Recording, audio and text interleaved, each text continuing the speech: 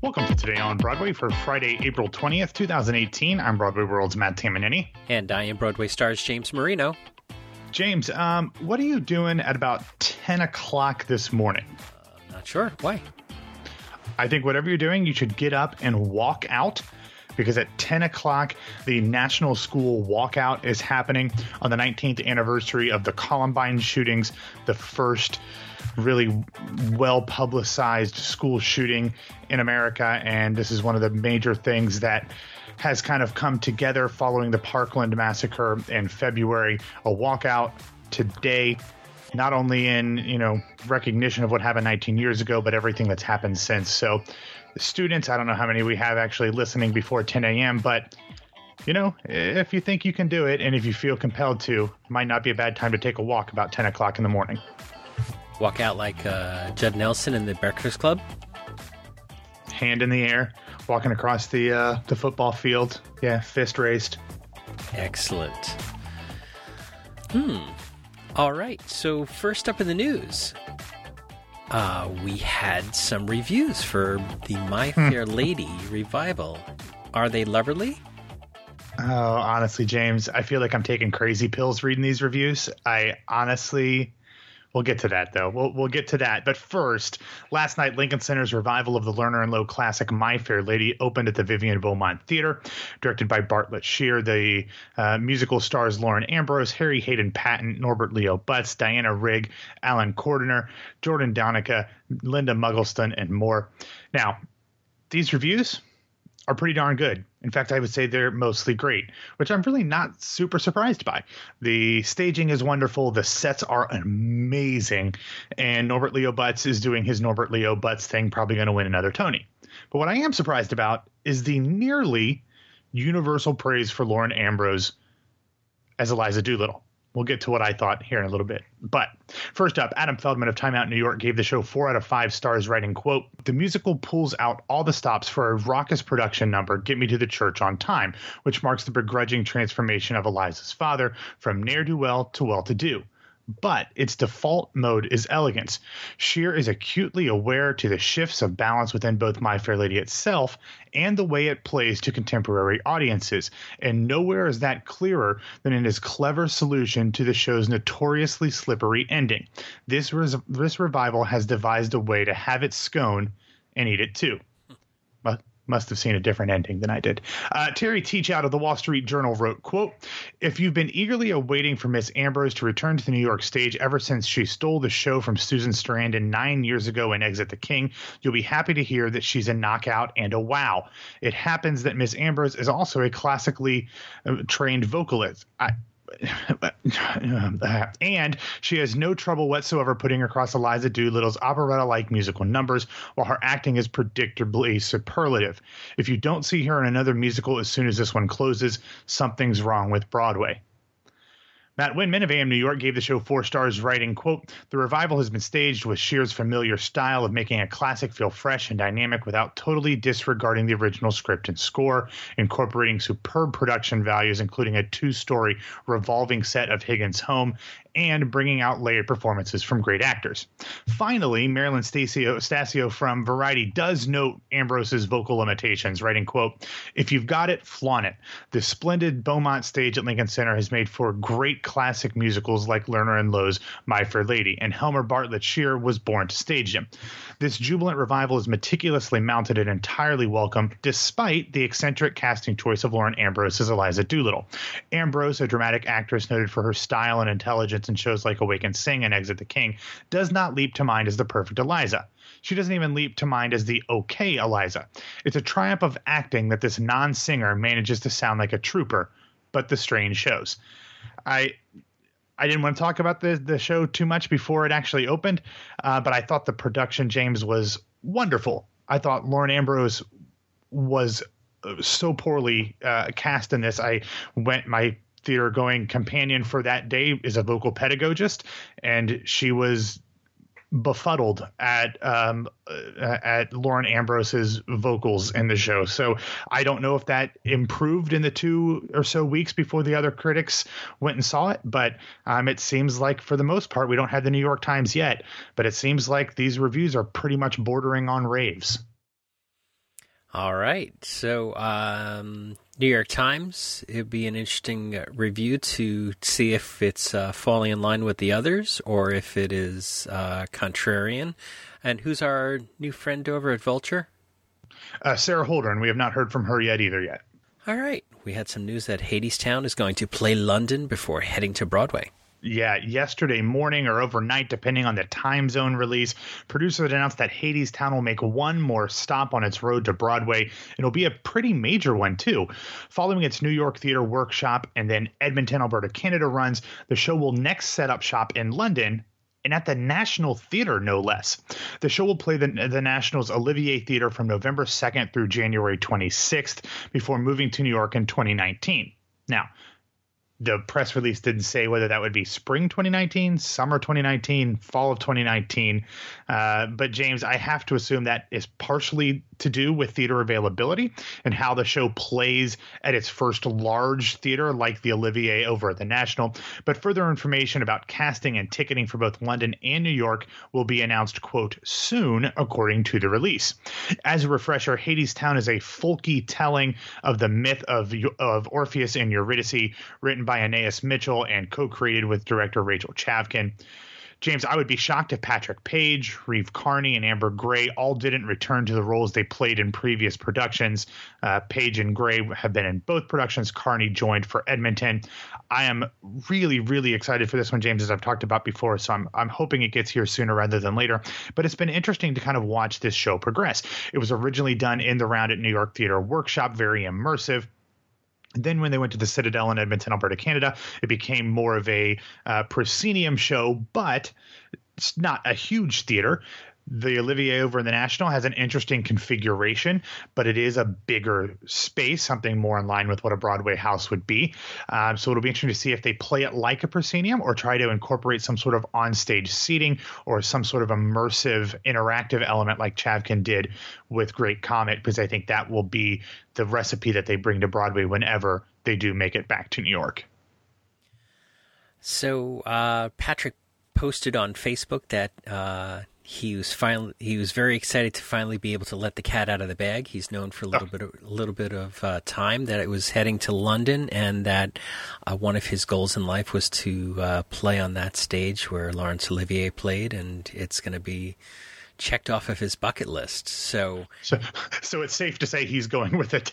Yes. So that's what I'm getting at. I'm glad you boiled that down very. Yeah. I buried the lead there. I mean, that would really suck if he had to audition and didn't get the job after saying that was one of his dreams. But yeah, I think we're safe with him. Yeah, I mean, he's got that voice, and it's so great that we're not going to screw up the geography of Canada. But give us some time. We'll screw up the geography of London. There is a London in Canada, though, I believe. Yes. So we could screw that up, too. I mean, let's be honest. We can screw up just about anything. Oh, yes. Absolutely. Yeah, there was something this morning on NPR that was they owned up to a big mistake, but I can't remember what it was. And I was like, see that? Even NPR makes big, huge mistakes. Oh, I hear them all the time and stuff. Yeah, absolutely. We're not alone. No. We are not alone. All right, Matt, we've got the beat and reviews for Head Over Heels in San Francisco.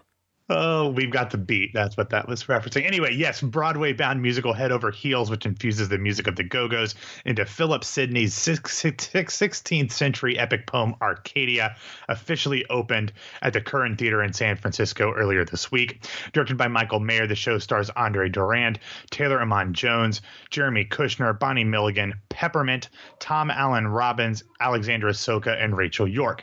Now, I have been a little hard on this show, more for the producer behind it than anything else. But as we've learned more about the show and the production, James, especially as we learned who the cast was going to be, I've begun to kind of have a soft spot for it and actually to start rooting for it. And now, based on the two early reviews that we have, it looks like the show needs some work, but there are things there to be excited about.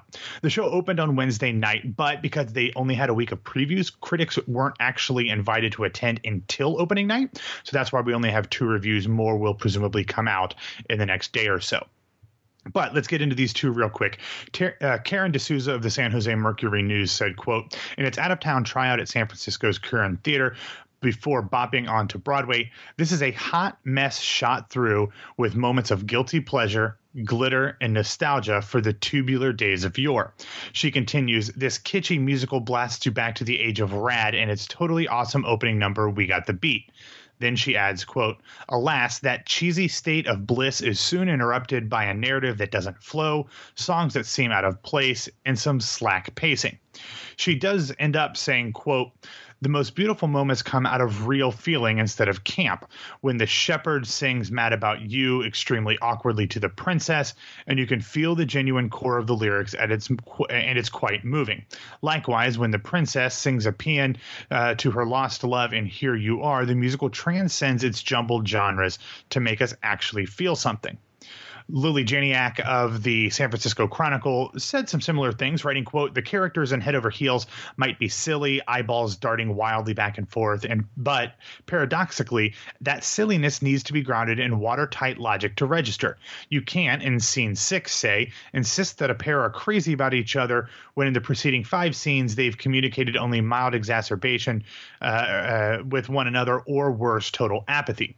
Finally, she closes with something that I think, James, you're going to enjoy. She says, quote, if the caliber of singing varies, Alexandra Soka's voice spins gold, especially on the lesser-known Go-Go's song Good Girls, and Rachel York's weathered rock star timbre with a yowl waiting to erupt from every note is so perfect for the material you wish she had more numbers. But even with little stage time, she proves what fans already knew, that the Go-Go's music was ripe for musical theater. So, James, it sounds like they've got some work to do with this show, but that there are the makings for an enjoyable musical there. But the problem is that they don't have a ton of time to make those changes before it gets to Broadway. They have a few more weeks out in San Francisco, but then previews start at the Hudson Theater in New York on June 23rd. So it's starting previews in New York in like 2 months. So if they're going to make any sort of significant changes, they're going to have to do it in San Francisco and then quickly before rehearsals start. Well, I think that my new favorite theater reviewer is Lily Janiak. Anybody she seems to be very, very smart. She's very astute. Yes, very, very much so.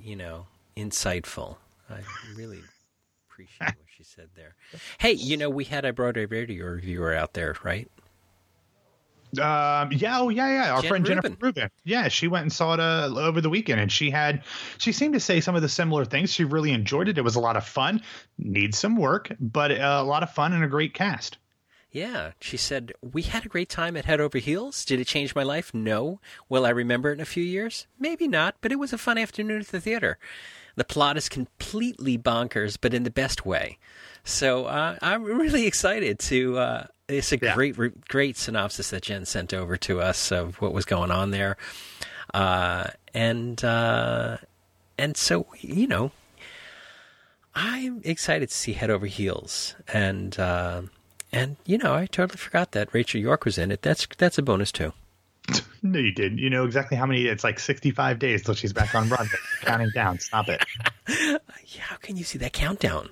Oh, I thought this was just audio. No. All right. What do we have in the recommendation section? All right, 2 things real quick since we dove into a couple different reviews. First up, Vulture has a really cool article by Rachel Handler that's talking with Mandy Patinkin and his wife, Catherine Grody, who's also an actress and a writer. And it really talks not necessarily about their careers, although it does dive into that, but it talks about their 40th anniversary and their shared love for activism and their Jewish faith.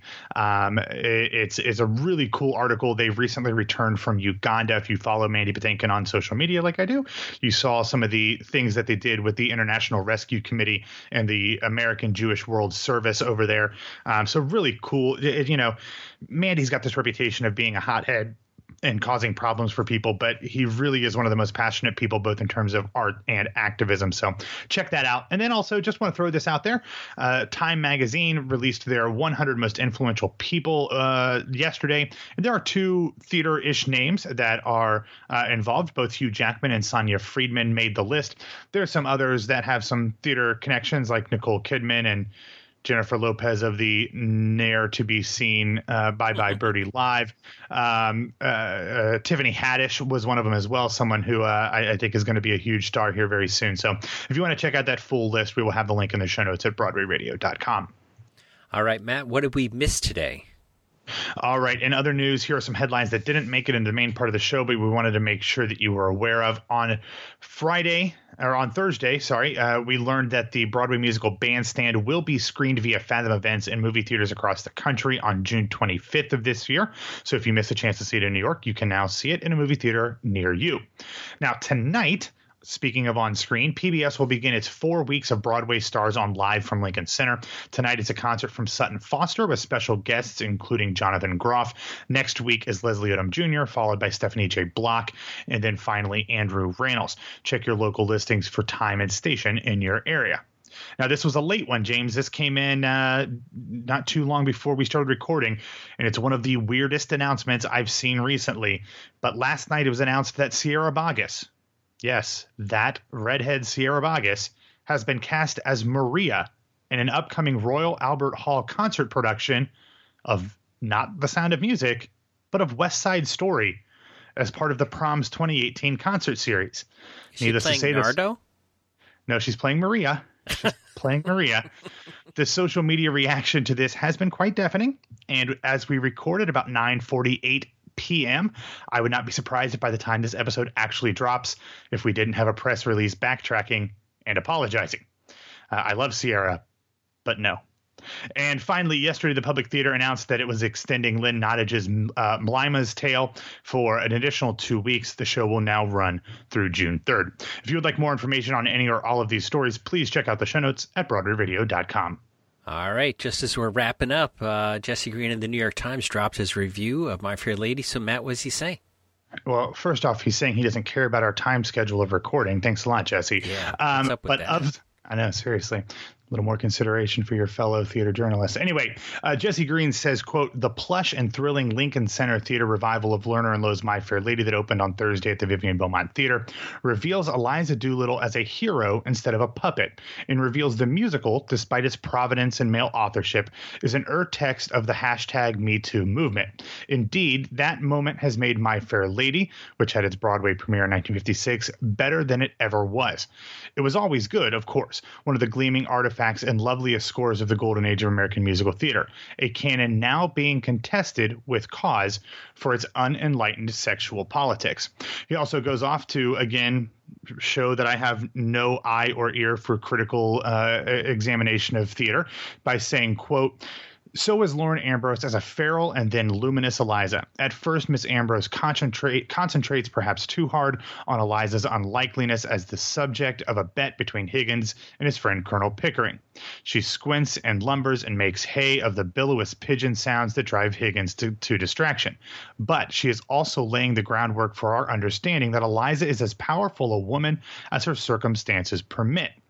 He goes on to talk about the fact that, quote, the big revelation of this production is that Miss Ambrose has a stirring voice, lustrous and rich, if without the bright ping of most Elizas. That turns out to be an advantage. She delivers her first number, Wouldn't It Be Lovely, very quietly and with an intense longing that digs beneath its surface charm to find its stillness and steel. So, again, I saw this 3 weeks ago. Perhaps quite a bit has changed, or perhaps I don't know what the hell I'm talking about. Both or one or the other is very quite possible, James. But we know how much I love My Fair Lady. It's the musical that started everything for me. So it's hard for me to be upset about a production of this really important show in my life getting rave reviews. All right, get us out of here. All right, thanks for listening to Today on Broadway. Follow us on Facebook and Twitter at Broadway Radio, and you can find me on Twitter and Instagram at BWWMatt. And subscribe to Something Like a Pop on iTunes, Stitcher, or Google Play. And my name is James Marino from BroadwayRadio.com and BroadwayStars.com. Thanks for wrapping up the week with us. And thanks to Jen Rubin for sending in that review. And Matt and I will talk to you on Monday.